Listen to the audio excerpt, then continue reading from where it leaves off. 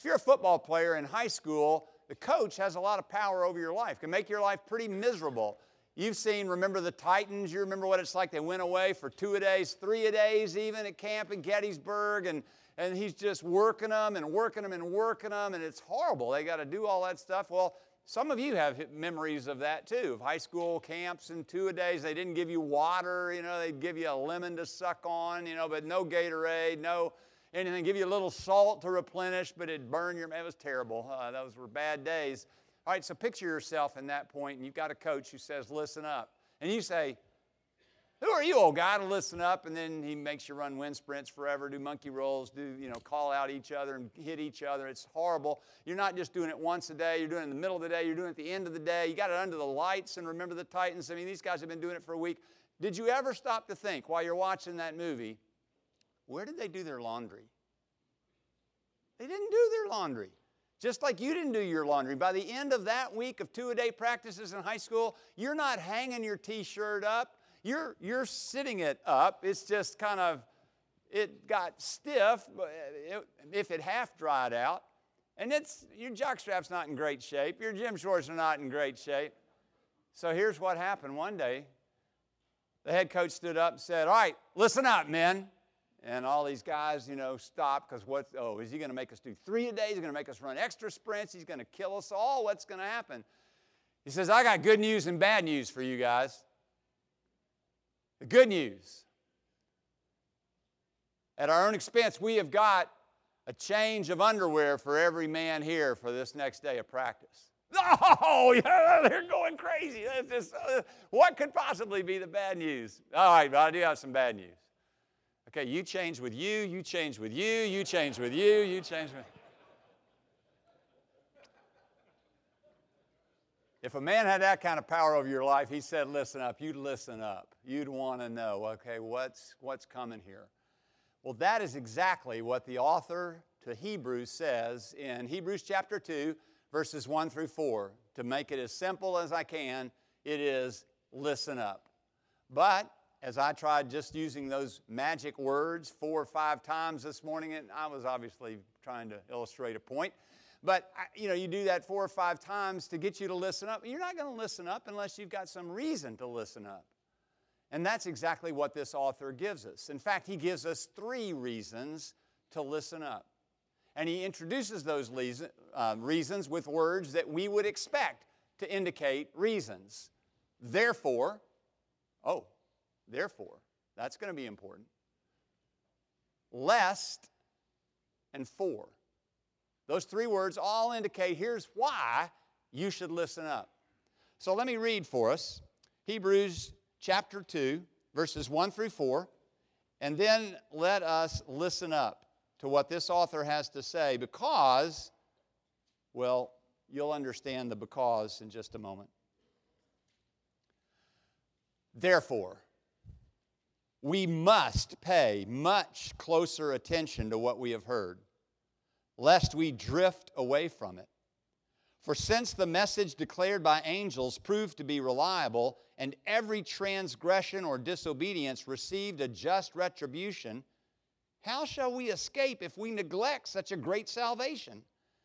It was declared at first by the Lord, and it was attested to us by those who heard, while God also bore witness by signs and wonders and various miracles, and by gifts of the Holy Spirit, distributed according to His will.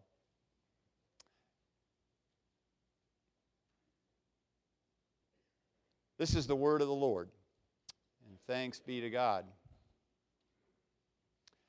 One verse will give us the point, and it's the first verse. We're going to begin with the first verse. We're going to end with the first verse. Therefore, we must pay much closer attention to what we have heard, lest we drift away from it. Listen up. Pay attention. It's really important. Why is it so important? All right, well, we're going to look at that. Listen up because of what I have said before is the therefore. Whenever there's a therefore in Scripture, find out what it's there for. That's a great principle of Bible study I learned years ago. You find if it says therefore, find out why it's there. What's it there for? What's the point? What's the connection? And he's saying, therefore, listen up because of what I've told you previously, which gives me a great opportunity to review. And I can review simply by using the titles that we looked at in the last 2 weeks. Why should I listen up? Because this is it. This is the final revelation from God. Chapter 1, verses 1 through 3 is argument. This is the great and final revelation from God for humanity. So yes, you paid attention to the prophets in the olden days, in the past, but now in these last days, you need to pay attention to God's Son. Why else? Well, verses 4 through 14 of chapter 1.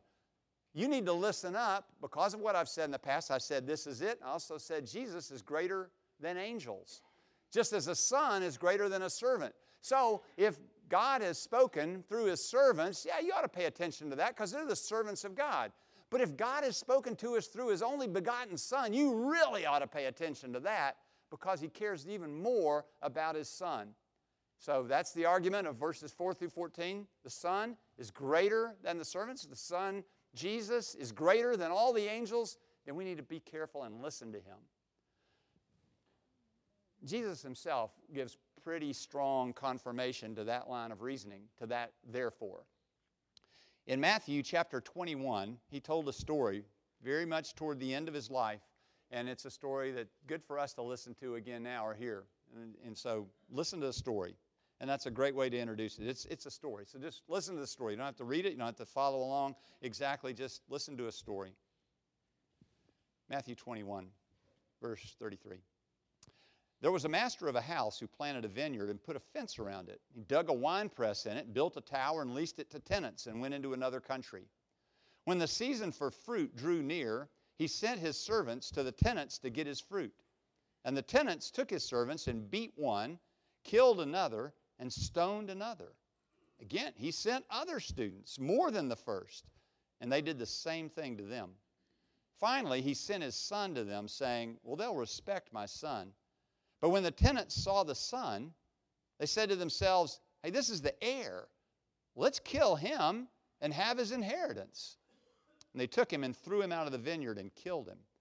When therefore the owner of the vineyard comes, what will he do to those tenants? They said to him, he'll put those wretches to a miserable death and let out the vineyard to other tenants who will give him the fruits in their seasons.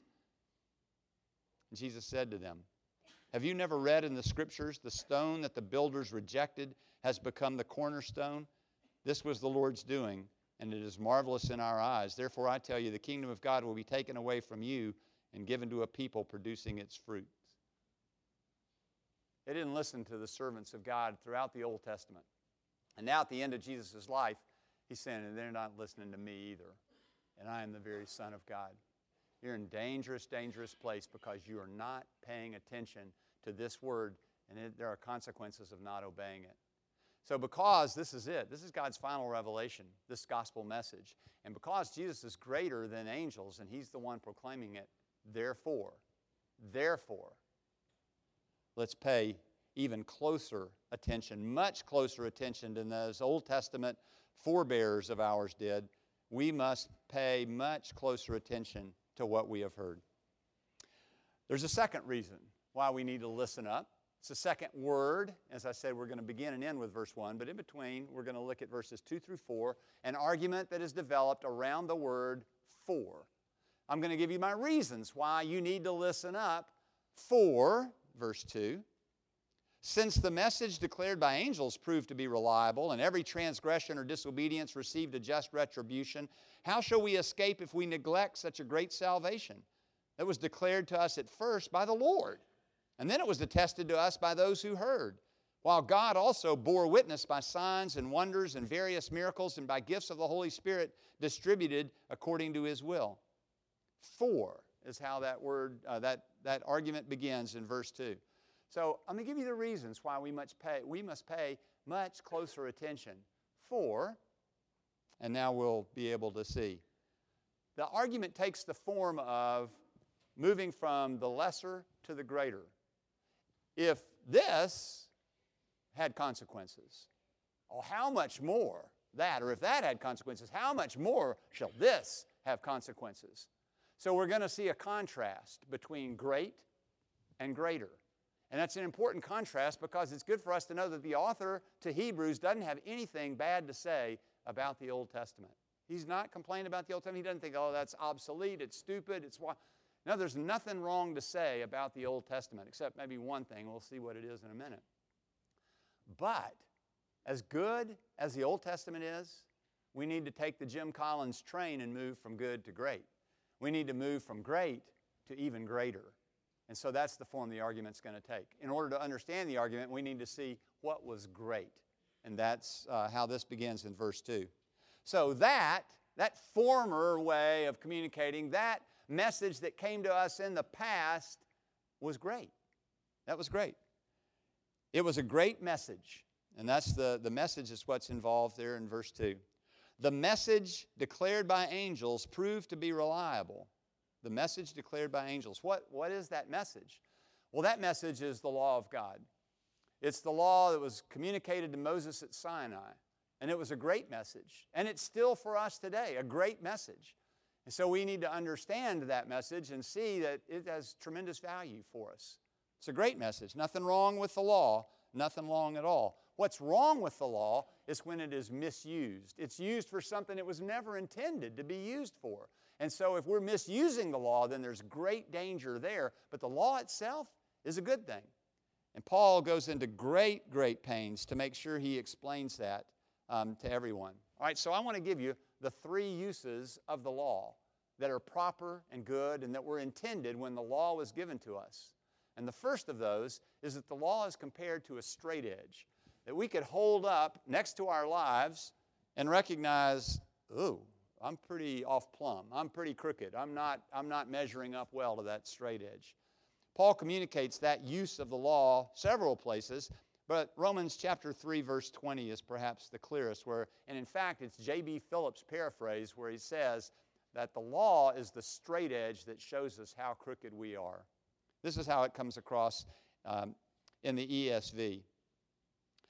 By the works of the law, no human being will be justified in his sight, since through the law comes knowledge of sin. Romans chapter 7 makes the same point, that it is through the law that we know sin. I would not have known what it was to covet if the law had not said, you shall not covet. But once I had that law saying, you shall not covet, all of a sudden I'm aware of all the coveting that I do all day long.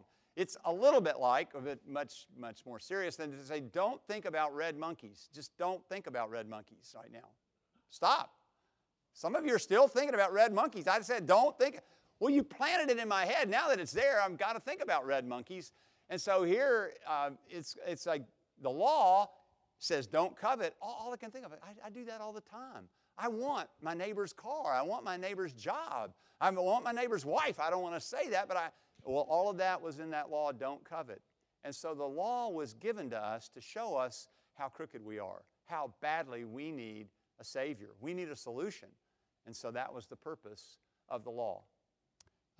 Second purpose of the law is that it's intended to be a curb. It's intended to be that concrete curb. Here I am driving down. I want to veer this way. You know, they got all these fancy detection devices in these modern cars. Well, they didn't have those in days past. They put a curb on the street. So if you started to drift too much, you'd ruin your tires or whatever, and you realize, okay, I can't do this anymore. I've got this curb. It's keeping me in the center of the road. It's keeping me from drifting too far. The law is viewed as a curb in 1 Timothy chapter 1, verse 8. Where Paul says, we know that the law is good if one uses it lawfully. So understand this, that the law is not laid down for the just, but for the lawless and disobedient, for the ungodly and sinners, for the unholy and profane, for those who strike their fathers and mothers, for murderers, etc., etc., etc. That the law isn't for good people. The law is put down here for bad people to keep them in the road. So it's a kind of a civic use of the law. It keeps at least the honest citizenry or the upright citizenry from breaking the law too much because they're ashamed of the consequences. They're embarrassed. So they're going to keep it on the straight and narrow. And it helps those that would be outlaws from getting too far. It's a curb. And so we're great. We don't want a lawless society. We want a society that has laws in it so that there's a curb keeping us on the highway. There's a third use of the law that we in the Reformed tradition believe in. Other traditions of Protestants and such aren't quite sure about the third use of the law, but I'm very sure about the third use of the law, and that is that the law is a target. It is God's intent to show us this is the way I want you to live. If you're wondering, now you say, oh, I can't believe how sinful I am. I cried out to the Lord to forgive me. He did forgive me. He gave me a new heart. He took out that heart of stone and gave me a heart of flesh. Now I want to do your will, Lord. What do you want me to do? Well, all you got to do is look at my law, and that shows you this is the way, walk in. This is how it would please me for you to live, because this law reflects my character. We're going to talk a lot in Hebrews later in the book about the distinctions within the Old Testament law between the ceremonial law and the civil law and the moral law. 3 different types of law we encounter in the Old Testament, and they're very important, particularly the ceremonial law, to the argument of the book of Hebrews. We don't need to get off on it today except to know that that moral law of God that is based on God's character, which does not change, is still in force today. The 10 Commandments are still the litmus test, the straight edge for a Christian life. We want to obey those 10 Commandments in order to please God. It gives us this target that I can shoot at with my bow and arrow, and I'm going to zip right for the bullseye, right in the middle. And the reason I say that that is what is in view in this word law is because that's the etymology of Torah. And many of you, maybe most of you, know that Torah is the Hebrew word for law. And it comes from a derivation meaning to throw at, like a sling. You're going to sling at, or you're going to shoot at, and you've got a target, something that you're aiming at as you throw it. So this Torah is the aim of our lives. It helps us see this is the way God wants me to live. I'm going to aim for that. And after we become believers, we want to please God. We want to do what He says. So the Sermon on the Mount is not a contradiction of the Old Testament law. It is an amplification of it. It is to show that this law was intended to penetrate to motive and intended to also take under account externalities, consequences. So it's very, very important, this law. So follow this law. There are 3 proper uses. An improper use of the law is to think that by following it, I can be saved from my sin. I can't be. It's impossible to be. And that's the message of the Old Testament and the New Testament. This author is not denigrating the Old Testament. He's just trying to say the proper use of the law. That was great. That was a great message, that law. And that great message came from great messengers. So that's the second part of his argument here, that there are great messengers for this law. It was given to us through angels. The message declared by angels. And why does he say that the Old Testament law was given by angels? Well, by a relatively obscure Old Testament passage that became more emphasized during the period between Malachi and Matthew, the 400 years of silence in the intertestamental period. That Old Testament passage is Deuteronomy chapter 33, verse 2. The Lord came from Sinai and dawned from Seir upon us. He shone forth from Mount Paran. He came from the 10,000s of holy ones with flaming fire at His right hand. So when God came down to deliver His law on Mount Sinai, He came with tens of thousands of His heavenly host, angels. So the angels were there with Him. Well, that got picked up on in the intertestamental period. It got picked up on particularly because of the Septuagint, the Greek translation of the Old Testament. And in that translation, it's even clearer that it's the angels that are with God in the giving of the law on Mount Sinai to Moses. In the New Testament, there are a couple of places that emphasize the point even more. One is Galatians chapter 3, verse 19. The other is Acts 7:53. I want to look at the Acts passage first. I decided suddenly right now. And then we're going to look at the Galatians passage, which has many valuable things to say. In Acts chapter 7, Stephen, before his martyrdom, is speaking to the crowds, and he is kind of retracing all of the Israelite history. And so in verse 53, he gets to the end. He says, "Which of the prophets did your fathers not persecute? And they killed those who announced beforehand the coming of the righteous one, whom you have now betrayed and murdered. You who received the law as delivered by angels and did not keep it. You knew that the law wasn't just of human agency. No, it came from the very messengers of God. Angel means messenger. It came from these great, grand, glorious messengers that people were tempted to bow down and worship when they made appearances in the Old Testament or in the New Testament. These great beings were there with the giving of the law. They are the messengers of the law. So that was Stephen in Acts chapter 7. Then Paul has the same concept when he, in Galatians chapter 3, tells us more about the law and angels. Why then the law? It was added because of transgressions. Very much like what he says in Romans. The transgressions are added to the law to help us see that there's sin, that we're out of accord with God's will. We're broken. We're fallen. We need a Savior. We need to be saved. It was added because of transgressions until the offspring should come to whom the promise had been made. And it was put in place through angels by an intermediary. Now, an intermediary implies more than one, but God is one. Is the law contrary to the promise of God? Certainly not. But if a law had been given that could give life, then righteousness would indeed be by the law. But the Scripture imprisoned everything under sin, so that the promise by faith in Jesus Christ might be given to those who believe. Why then the law? Again, verse 19, it was added because of transgressions until the offspring should come to whom the promise had been made. And it was put in place through angels by an intermediary. So the role of angels in giving the law is stated in a sort of murky way in the Old Testament, and it's picked up on in the New Testament, made more explicit. The angels were accompanying the giving of the law. They were the messengers of it. And therefore, people might think, okay, well, those great angels gave us the law. Well, one greater than angels has spoken now in these last days. One even greater than angels. But that doesn't mean that angels are no big deal. Like, who cares about them? No, angels are great. So in verse 2, we're seeing that was a great message. Those were great messengers. And that was also great danger. There was danger. What was the danger? Hebrews chapter 2, verse 2. Still, toward the end of that verse. For since the message declared by angels proved to be reliable, this Old Testament law is reliable. It's trustworthy. It's good. I'm not saying anything negative about it. And every transgression or disobedience received a just retribution. That word retribution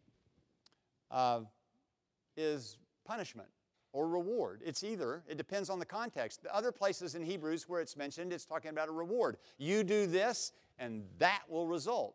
The consequence will be that. So, you obey, and you will receive life. You disobey, you receive death. It's always a perfect punishment fits the crime. So here are these two kinds of crime. And the words that are used here for sins are every transgression and every disobedience. Some commentators were wanting to make a distinction between the two, that the transgression is a surpassing, it's a positive breaking of the law. The law says, thou shalt not pass that line. And I say, I shalt. And I go right through it. I transgress it. I go over it. It's a positive violation of the law. It's a transgression. The disobedience, in fact, refers rather to a negative transgression of the law. And I shouldn't use transgression, a negative breaking of the law. The law says, thou shalt come past that line. And I say,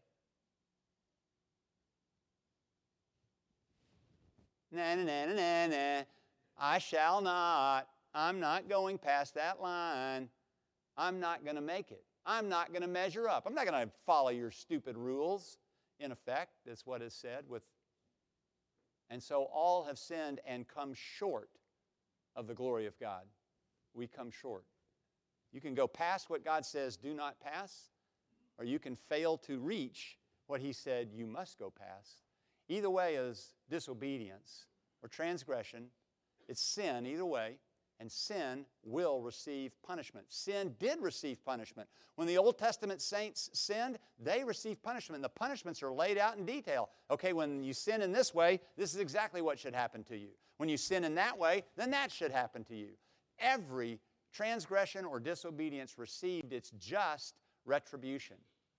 Well, if that was the situation in the Old Testament, where there was great danger to violating the law of God, let me take you now to the New Covenant, to the New Testament, to the final Word of God, a word spoken by His Son, not by His servants, the angels or the prophets. No, this is God's final word spoken by His Son. Talk about danger. Let's look at this, which is much greater than that, which was great. That was great, verse 2. This is greater in verses 3 and 4. It's a greater message. What's the message that we now have received? It's not the message of the law that was delivered by the angels. How shall we escape if we neglect such a great salvation? We have a message of salvation. We don't have a message only of this is the law. If you want to please God, then you better do that. Well, I can't measure up. I can't do it. The Old Testament recognizes that. There is Old Testament provision for failure to keep the law. In fact, that's the whole sacrificial system is for that. And the whole idea of faith, that Abraham believed God and it was counted to him as righteousness, or that David poured out his heart in these penitential psalms and he knew he had forgiveness of sins not because of his meticulous keeping of the sacrificial law, but because of the grace of God, and he threw himself on that. He knew that a Redeemer would come, and so he was trusting in God to save him by that Redeemer. And Paul picks up on both of those Old Testament saints as he works his way through the argument in Romans. In Romans 4, he talks about Abraham first and then also David. So Old Testament saints understood the gospel, understood the good news in addition to the law. They weren't all just trying to make it to heaven by keeping the law. Abraham didn't. He believed God and it was credited to him as righteousness. And Paul makes much of that. They make much, New Testament writers make much of Habakkuk chapter 2, where it is told in verse 4 that the just shall live by faith. That faith is what will justify, not our works of the law. And so 3 times, including in our author in Hebrews, will quote from Habakkuk 2:4, the just shall live by faith. So don't get this idea that the Old Testament doesn't know anything about Jesus, doesn't know anything. It didn't call him Jesus, but it knew that great David would have an even greater son, and that he was the one to whom we looked for restoration of a broken and fallen world through a great salvation that he inaugurated in the first century and that he will culminate in a previous century still unknown. And so we haven't had the big reveal yet on when that's going to come, and we won't until the end. But we know it's coming, and that gives us great hope to push on. So what is then the greater message? The greater message is this message of salvation. It is the gospel. The contrast is between the law and the gospel, but not as 2 different means of salvation, rather of 2 different means of showing, first through shadow, then through substance, what it means to be saved. F.F. Bruce, a famous, justly famous commentator, generally on the New Testament, specifically on Hebrews, says that the Old Testament law is like a rough draft. It's like a movie preview of coming attraction. So we get a shadow there, but we get the substance when Jesus actually comes. And that analogy of shadow and substance is exactly the one that our author is going to use at chapter 10, verse 1, that the law is a shadow of the good things to come. Jesus is the substance. It's all wrapped up in him. So this message is even a greater message than Old Testament law. It's a message of salvation in the Son of God, and in that there's great hope. This is greater because it's from greater messengers. This message, what we have heard, he calls it in verse 1. In verse 3, he calls it such a great salvation. Well, it has even greater messengers, and there are 4 messengers that are listed in these 2 verses. First, and that's how the author puts it, first, it was declared to us by the Lord. The Lord is Jesus. That's the name for Jesus. Jesus is Lord is the New Testament statement of faith. Lord was the name for Yahweh, or the God of Abraham, Isaac, and Jacob from the Old Testament, and now in the New Testament it's applied to Jesus to show, yes, Jesus is God. So the first one to announce this great salvation is Jesus. True or false? Well, Jesus, I don't remember him really announcing the gospel. Yeah, he did. The very beginning of Mark's gospel, Jesus, after his baptism by John, comes out of the wilderness and he begins to preach that the kingdom of heaven is at hand. Repent and believe the good news. And that's the theme verse for Mark's gospel. The kingdom of heaven is at hand. Repent and believe the good news. And then in Luke, we have a different form of it when he goes to his home synagogue in Nazareth, and they ask him, because he's now become something of a rabbi and he's got a little bit of a following, like, well, speak to us. You know, we've read the scripture for the day, or would you like to read the scripture and comment on it? And so Jesus reads the scripture from Isaiah 61:1, that this is, I'll announce to you, the freeing of the captives, and that this is the day of the Lord. And then he sits down and he begins to teach, and he says, today, this scripture is fulfilled in your hearing. So this Isaiah 61:1, it's true today. It's fulfilled in me. The good news is here. So Jesus was the first one to announce this gospel message. Come unto me, all you labor and are heavy laden, and I will give you rest. Take my yoke upon you, for I am meek and lowly in heart, and you shall find rest for your souls. For my yoke is easy and my burden is light. And that's Matthew. So we've seen Matthew, Mark, Luke. And in John also, here's Jesus giving this good news. Whoever believes in me shall not perish, but have everlasting life. So Jesus is the first to announce the good news. The Son of God, not a servant of God, not the angels of God, the very Son of God, begotten, not made, announces this great salvation. That's a greater messenger than the angels. But he doesn't even stop there. The second messenger of this greater salvation, it was declared to us first by the Lord, and then it was attested to us by those who heard.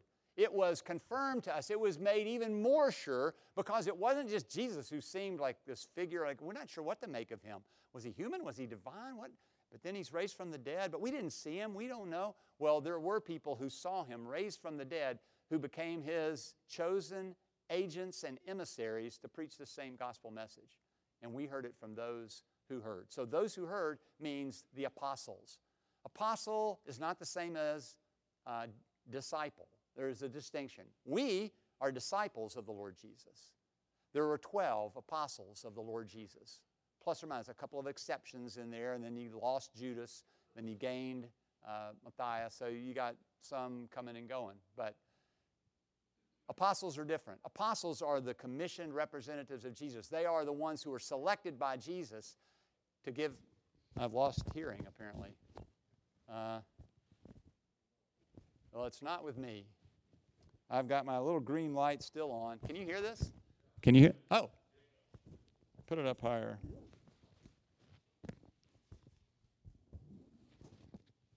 I think those guys were just bored back there, actually. Now that I think about it, all of this stuff was just like, I'm just doing some exercises to stay awake here. Okay, well, back to the text. The greater messengers are those who heard. Let me just quickly do this for us. From John chapter 14, Jesus is promising on the last night of his life here that he will send another comforter to them. I'm not going to leave you as orphans. I'm going to send another comforter to you. And he will lead you into all truth. Jesus is predicting in the upper room the creation of the New Testament. That we have prophets who have written the Old Testament for us, and they were attested by God as prophets through miracles. Moses, remember the miracles he could do about making his rod turn into a snake or putting his hand in his cloak and it would be leprous. And so he had miracles, and the others have miracles as well that they can perform. Well, in the New Testament, he picked 12 that they might be with him and that he might send them out to preach. And he made those 12 the leaders of this church that would come from them. And he said, the Holy Spirit will lead you into all truth. That's not a promise for all of us in Bible. So I don't really need to study the Bible because whenever the time comes, Jesus will lead me into all truth. I can discover truth without even studying. No. That was a promise for the apostles that they would write the New Testament, not a promise to the disciples that they wouldn't need to study the New Testament. No, we want to study it because it's an even greater salvation that is its subject, and it came from the apostles, the formal representatives of Jesus. All right, bear with me here for a moment.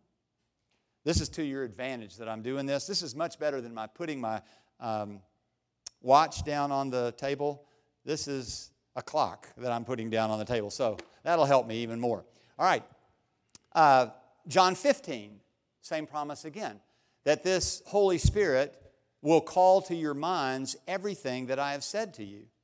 So great promise there also. And then John 16, a third promise for the creation of the New Testament through Jesus himself. His own lips are saying, verse 13, when the Spirit of truth comes, he will guide you into all the truth, for he will not speak on his own authority, but on mine. John 15:26, again, the same thing. When the Helper comes, whom I will send to you from the Father, the Spirit of truth who proceeds from the Father, he will bear witness about me. And 14:26, the Helper, the Holy Spirit, whom the Father will send in my name, he will teach you all things and bring to your remembrance all that I've said. Those who heard are the apostles. We have the Word of God confirmed by them. First spoken by the Lord Jesus, now confirmed by the apostles. And if that's not enough, it's confirmed by God himself. God himself also confirmed this message, declared, he attested to this message. Verse 4, God also bore witness. How did God bear witness? How did God say all of this? Well, through miracles, signs, and wonders. That's how God showed. And so that's what God did even with Jesus. That's how people should have known Jesus is the Son of God, because look at what he can do. Nobody can do that unless he is sent by God. Nicodemus understood that. In John chapter 3, he comes to Jesus by night and he says to Jesus, Rabbi, we know that you are from God because no one could do the works that you are doing except that he came from God. You can't turn water into wine if you're just a human being. Or God's got to be behind you. You must be a great prophet, but God's behind it. And so those miracles did confirm the message. John chapter 5 is a helpful cross-reference at this point, verses 36 to 38. And in John chapter 5, Jesus is going to make that very point. He says, I'm not bearing witness on my own. I do bear witness about myself, but there's another who bears witness about me. And you know him. His name is John. John the Baptist bore testimony to who I am. But there's even a greater testimony than John. The testimony that I have is greater than that of John, for the works that the Father has given me to accomplish, the very works that I am doing, bear witness about me that the Father has sent me. And the Father who sent me has himself borne witness about him. You've never heard his voice. His form you haven't seen. You don't have his word abiding in you, for you don't believe the one that he has sent. But you've seen his works. You've seen these miracles. Nobody can heal a blind person, born blind from birth, and give them sight unless God does it. And that's true throughout the New Testament. You can't say to a lame person who's been lame from birth, get up and walk, unless God is working through you. So God himself attested this greater gospel message of salvation through miracles. And there are 3 different words that are used, and they help us toward a good definition of a miracle. That these are powers. They are great works, powers that a human agency could not account for. They are wonders. They get our attention. They're amazing with their gaze. Like, whoa, did you see what just happened? And they are signs. That they are announced. They are not just random acts of wonder that a magician might do, but they come with claims attached. So the apostles say, we speak for Jesus. Yeah, how do we know that? Because in the name of Jesus, I say, rise up and walk. And that lame man in Acts 4 gets up and walks, and all of a sudden they're praising God, going, who can do that? They must be divine representatives. So miracles confirm those who make a claim to speak for God. Prophets in the Old Testament, apostles in the New Testament. Ephesians 2:20 says that the church is established on the foundation of the prophets and the apostles. So this is a greater message. It's a greater message. It's a greater message of salvation and greater messengers. Jesus himself, the apostles, God the Father, who through the miracles shows that he's on board, and then God the Holy Spirit. So we have the Trinity here in verses 3 and 4. And all members of the Trinity, all persons of the triune God confirm this message that has come to us now. And the author of the Hebrews is saying, this is God. This is not just one person of the deity. This is all three persons of the Trinity. And the Holy Spirit is confirming this message by distributing spiritual gifts. It could be that the Spirit Himself is the gift, so that the apostles were able to give the Holy Spirit to those who believed in Jesus, and so that was a confirmation that this really is the gospel. Or it could be gifts that are given by the Spirit, like the gift of tongues on the day of Pentecost. All the people are going, what? Who are these guys? I hear Cappadocian. And they grew up in Cappadocia, though they were Jewish, but they were living in Cappadocia. And I can hear these guys talking in Cappadocian. I hear them speaking Latin. I hear them speaking Spanish. I hear them speaking. And so all these different languages, it was a miracle of the Holy Spirit. And then there was a gift of interpreting tongues. There was a gift of miracles. There were gifts. So those gifts of the Holy Spirit, sovereignly distributed, might also be confirmation of this message. This is the real deal. Pay attention to it. Either way you take that, you can see that all three persons of the Trinity are involved in this confirmation. Now here's where we're getting to the crux of the matter. That was great. Had a great message, the law, great messenger, angels, great messengers, and great danger. Every transgression or disobedience got its perfectly just retribution. But this is even greater. There's a greater message. It's a message of salvation, of life and death, of eternity in heaven or eternity in hell. Should you pay more attention to that? Yeah. So eternity's on the line. And there are even greater messengers. So you're going to pay attention because this is God Himself speaking. First of all, through His only begotten Son, then through the apostles that Son selected, then through God the Father Himself confirming it with signs and wonders, and then through the Holy Spirit also giving His gifts to confirm this message. And then you need to pay even closer attention to this greater message and greater messengers because there's even greater danger. So let's look at the danger for just a second. And first of all, the obvious maybe, why is this a greater danger? In these 4 verses, 6 times the first person plural pronoun is used. 6 times. 5 of them, we. So you just got to do, look at this. This is the little pinky school of Scripture here. We, all the way home. So we'll see, we. 5 we's, 1 us. This is a greater danger. Why is it a greater danger? I mean, they got punished badly if they disobeyed the Old Testament law. That sounds pretty serious. No, this is our danger. That was their danger. I can guarantee you I am much better at talking to you about your problems. I will give you a solution within 50 minutes probably. I'll come up with something like, I think you need to pray a little bit more, need to read some more Scripture. Here's a verse. Read both of these verses and call me in the morning, and I can dispense advice. That's not all I do. I'm making a little light of it, but you get the idea. It's so easy to cure your problems. You think they're hard. They're not that hard. I can fix them. My kids, that's harder. My wife's problems, they bother me even more. But my problems, nobody knows the trouble I see. Nobody knows but Jesus. Nobody could possibly fix them. They're so complex. They're so weighty. I worry about them all night long because, I can't. Well, just give the advice you give for others.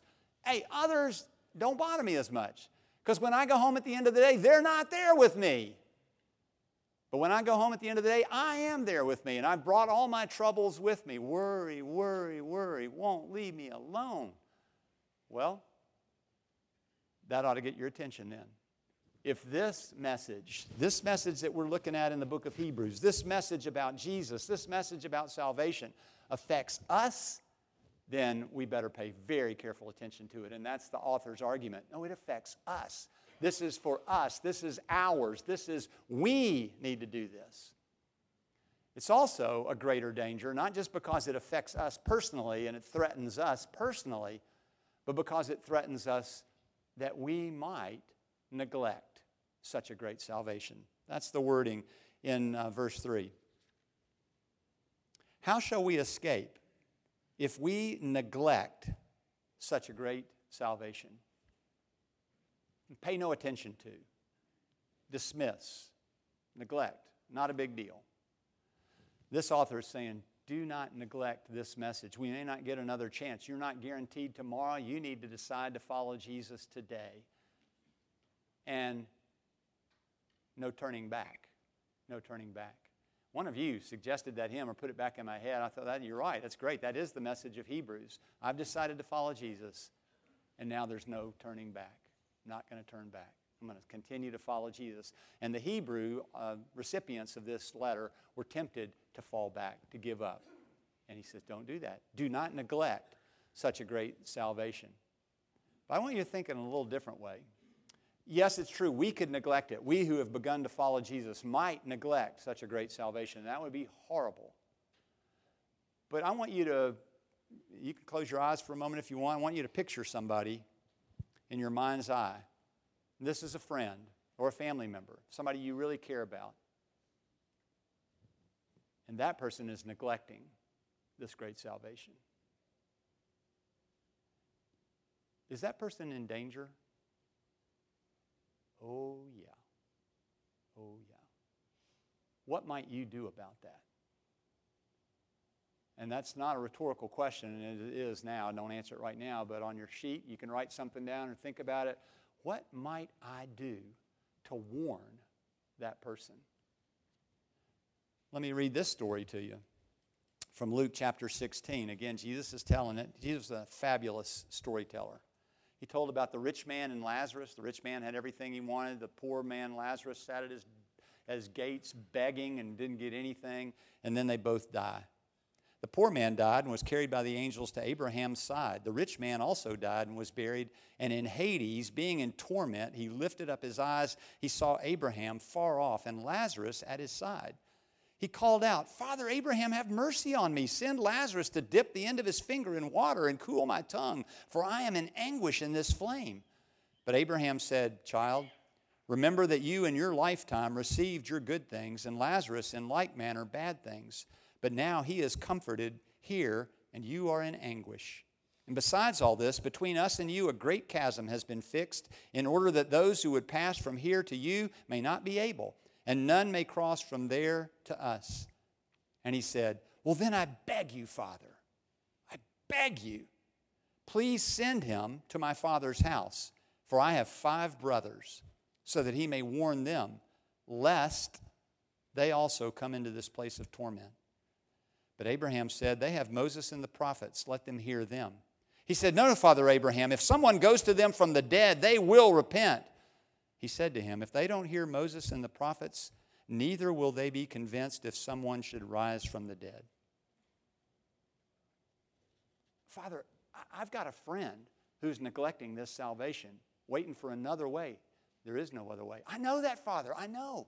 But he thinks there's another way. He thinks he can be good enough to get there on his own. He thinks that he's in great danger.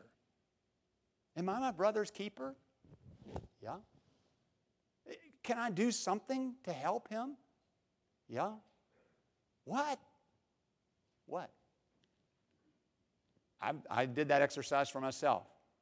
There are 5 people that I'm praying for regularly that they would come to know Christ. I don't think they do right now. I really want to see them, or I at least want firm assurance and fruit that they really do know Jesus. And there's one particularly that I'm praying for. That's pretty much all I can do with that person. Now you say, you can't. You can ask him to lunch. You could go play tennis together. You could do, this guy doesn't play tennis. And no, we don't really know each other all that well, but there's a long story of how I do know him. But I can pray for him. So that's one of my applications from this passage. I'm going to do that lest he neglect such a great salvation. How about your friend, your family member? What might you do to keep that person from neglecting such a great salvation? Warn. Pastor Sven and Pastor Ole were 2 pastors of churches that were very close to each other on a highway out of town. Ole was the pastor of the local Norwegian Lutheran church. Sven was the pastor of the Swedish Covenant Church. And they were out there. Their churches are right across the street from each other. And they're out there, and they're pounding a sign into the yard and kind of waving it until they can get it in the ground. But cars go by. And so the sign says, "The end is near. Turn yourself around now before it is too late." All caps, exclamation point. And this car went speeding past them, and right when it went by, the driver leaned out the window and yelled at him, "Stop bothering people, you Scandinavian religious nuts!" And he goes screeching around the corner, and then they hear poof, splash.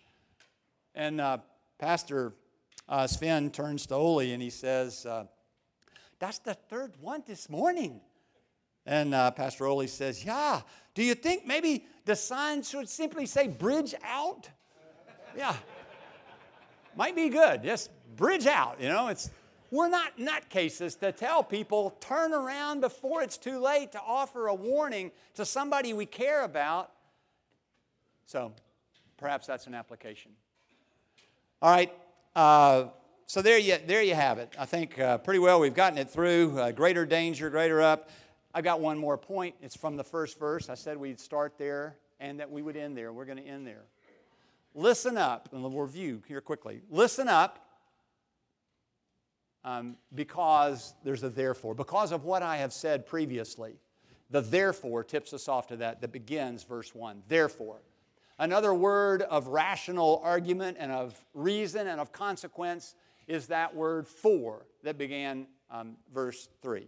For. And so from that word, we can see these consequences that come. For there's an argument, verse 2. For, and then he gives that was great, this is greater. And he gives the argument, and we get that argument.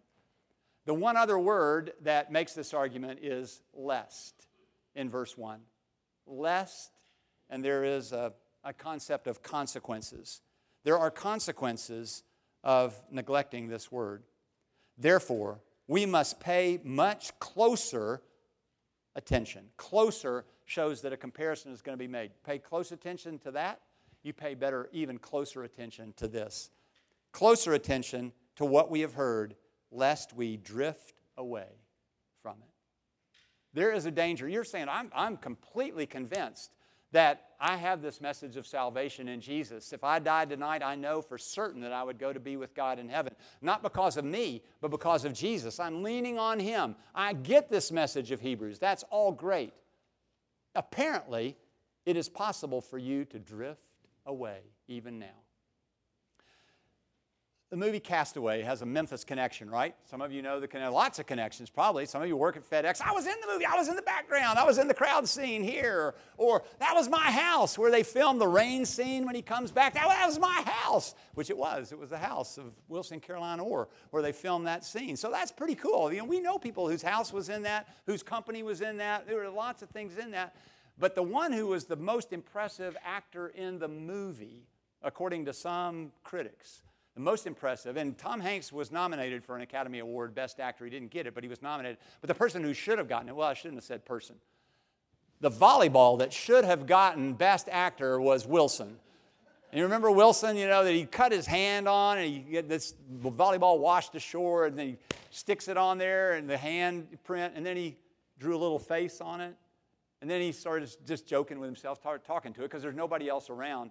And after a while, psychologists have studied this movie, said there's very truth to that human beings are such social animals that we need connection and we need all of this. And so he's talking to this volleyball.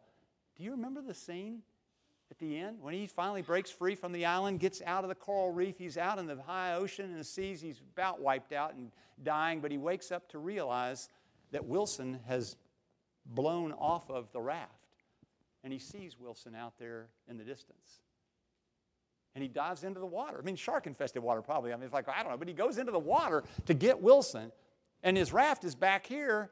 And so he does have the good sense to go back and to get a rope, a vine that he has made a rope with, and try to pull the raft, but he can't. Because what's Wilson doing? Swimming like crazy to get away? No. Wilson's a volleyball, y'all. Have you got that? He's not doing anything. He's just drifting away. Just drifting away. Satan wants to get you or to get me. He's very likely not going to come at you full frontal and just try to knock you out. He is going to get you comfortable, and he's going to let you just drift away. And my message this morning is simple. Listen up. Do not let that happen. Pay much closer attention to this word of salvation in Jesus that we have been given than you've ever paid attention to any other message in your life, because your eternal salvation is at stake, and perhaps the eternal salvation of others whom you influence. Do not drift away. You don't have to row in the opposite direction from God. You just have to slip into the world current, and it'll take you right out of Second Presbyterian Church, right out of Amen Bible study, right out of connection with Jesus. And the world, the flesh, and the devil will just drift you right down the street and to where you don't really maintain that connection. You'd be shocked that it happened, but it happens by degrees, like the frog in the kettle who gets burned up, but he didn't even notice the heat because it was such a gradual increase. Be careful. Do not drift away. Do not neglect such a great salvation. Let's pray.